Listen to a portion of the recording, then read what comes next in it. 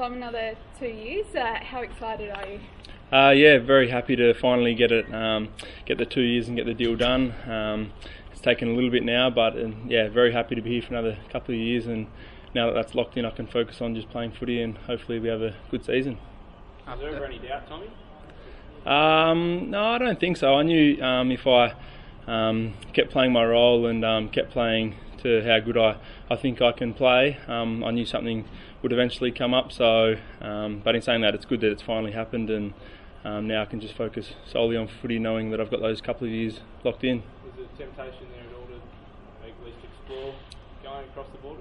No, not a huge deal. I've always been happy here since I moved over, and now this year that I've got a little bit of a look in and I've held my spot so far. I just want to hold my spot and lock that down in the back six, and yeah, hopefully have that for a number of years. How hard was it, mate? What you've had to, like you say, you've had to wait a couple of years, and now you've come on and you've been outstanding in the back six. Was it hard to build up to this point? Yeah, the first few years it was probably a little bit difficult, but I knew I just had to get that consistency in my game, and there was plenty of things I had to work on throughout the time. So I knew if I just kept improving each year and kept working hard throughout the pre-seasons, and then when I did get an opportunity, I'd make it stick. So it's good that it's finally paid off. How have you found your season so far? Yeah, it's been very enjoyable. Probably been getting a little bit better each week and get more confidence each week, which is good. And yeah, as I said before, I just want to lock down that spot in the back six. So that's mine. But there's always pressure on if you don't perform. So yeah, I've just got to keep performing each week. The troops are hard enough, but West Coast got so many big physical forwards. It's a tough one for the defenders. Yeah, obviously they're a really good team, and they got a good forward line, as you mentioned. But we'll go over there like every other week and just focus on getting our job done and focus on how we want to play. Obviously it's a big game where we are on the ladder and where they are on the ladder. So yeah, it's a big game. Is that not beating top 8 sides play on the minds, or is that more the public talking about that? No, I don't think so. At the end of the day, we're still sitting 5th on the ladder, and with plenty of games to go in the year. And if we can keep getting wins along the way, I'm sure that'll sort itself out. But I mean, you want to win every game, and obviously you do want to knock off those top teams. So we'll just keep working at that. And a lot of the games that we have lost, we've been in the game up probably till the third or fourth quarter, and then it's just got slipped away late. So we just need to keep working on getting that 4-quarter performance, and yeah, hopefully we can keep working at that. Tommy, are you expecting to play on Josh Kennedy this weekend? I'm not too sure yet. We only had a match review today, so we just finished up from last week's game. So over the next few days we'll probably sort that out, but I'm sure we'll get. They've got a few tools there, so I'm sure I'll be on one of them. Did you get him or Darling when they played here in Adelaide Oval a few months ago? Yeah, I was on Darling last time, so yeah. How have you found, sort of playing against one of the opposition's best, the key forwards every week? I mean, did you have Lance Franklin when you played against the Swans in round 1? Yeah, had him round 1. Obviously, it's a good challenge. There's obviously plenty of really good forwards out there, and I don't mind a little bit of a challenge. It's good going out there and having a target to try and beat.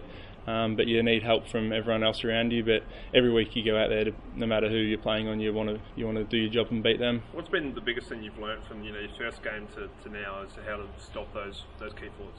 Yeah, probably just the physical side of it. Obviously, they're big, strong players, and if you're not physical and you can't compete in the contest, obviously that's when they're going to get the better hand on you. So.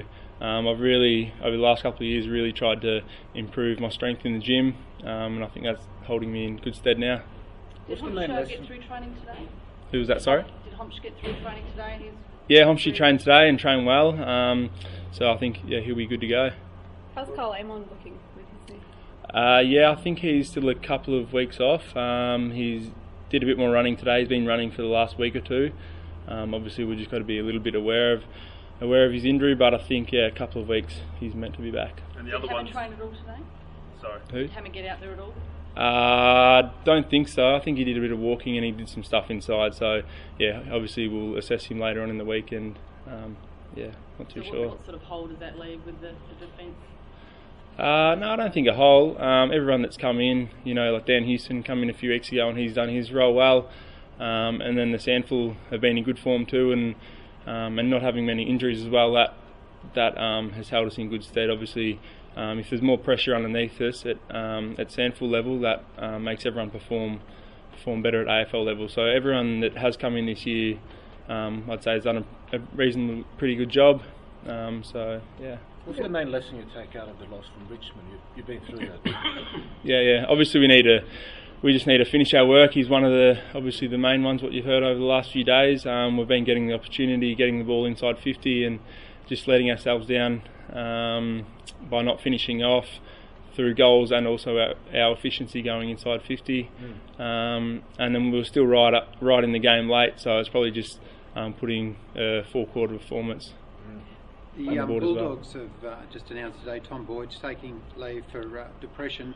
What's the pressure like on AFL footballers with expectation and so forth? There's obviously a lot of pressure and a lot of scrutiny around it these days with all the media and it's everything. It's obviously a big organisation, but I think there's plenty of people out there that you can get help and advice from. I know the PA is very good, and then the clubs put people and things in place as well. So for people that have had any issues, I think there's plenty help out there. But yeah, I'm going back a fair bit now, but GWS game earlier in the year, you copped a bit of heat from Heath Shaw. I don't think anyone's asked you about it. Can you talk about that, having 250, 300 game players standing over you like that?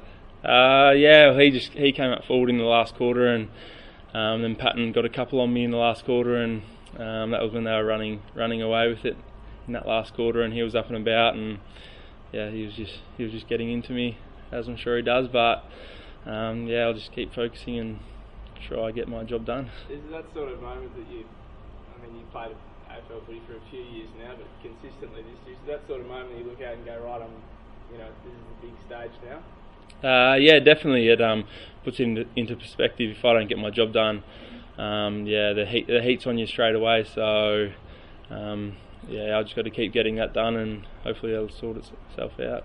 The loss to the Eagles here earlier in the year is one of those that probably most think Port should have won. Do you feel like you owe them one over there this week?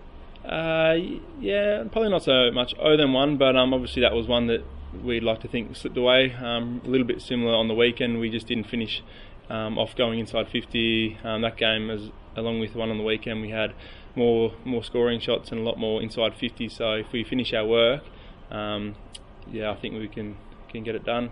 Was there a big focus on goal kicking at training today?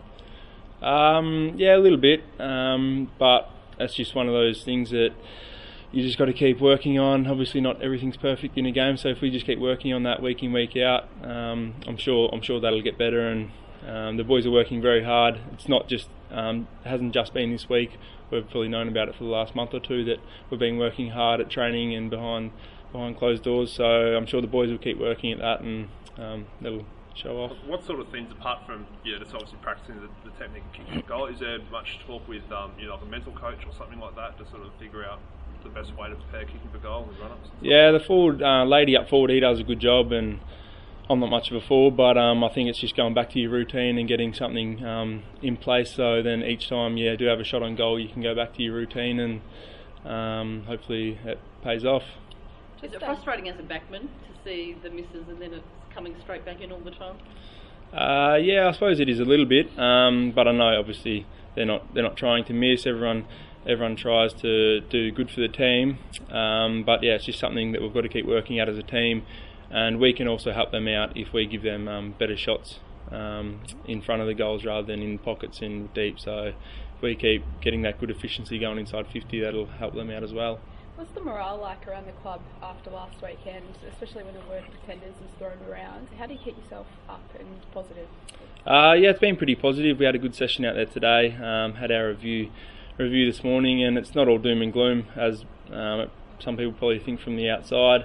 We're still really positive. As I said earlier, we're still fifth on the ladder, so in the 8. So if we keep getting better each week, and we know we just got to keep winning because the ladder is so tight. It's going to be very tight for spots. So we'll just keep focusing week in, and hopefully keep winning. The podcast Faith on Trial looks into Hillsong, both in Australia and the US, and takes both the listener and hosts on unexpected twists and turns in the story of Brian Houston and the Singing Preachers. There are 2 incidents involving Pastor Brian. The Australian journalists uncovered a litany of alleged criminal behavior in the megachurch. Financial gifts were being given to the leaders of the church. Listen to Faith on Trial Hillsong ad-free on Crimex Plus on Apple Podcasts today or wherever you get your podcasts.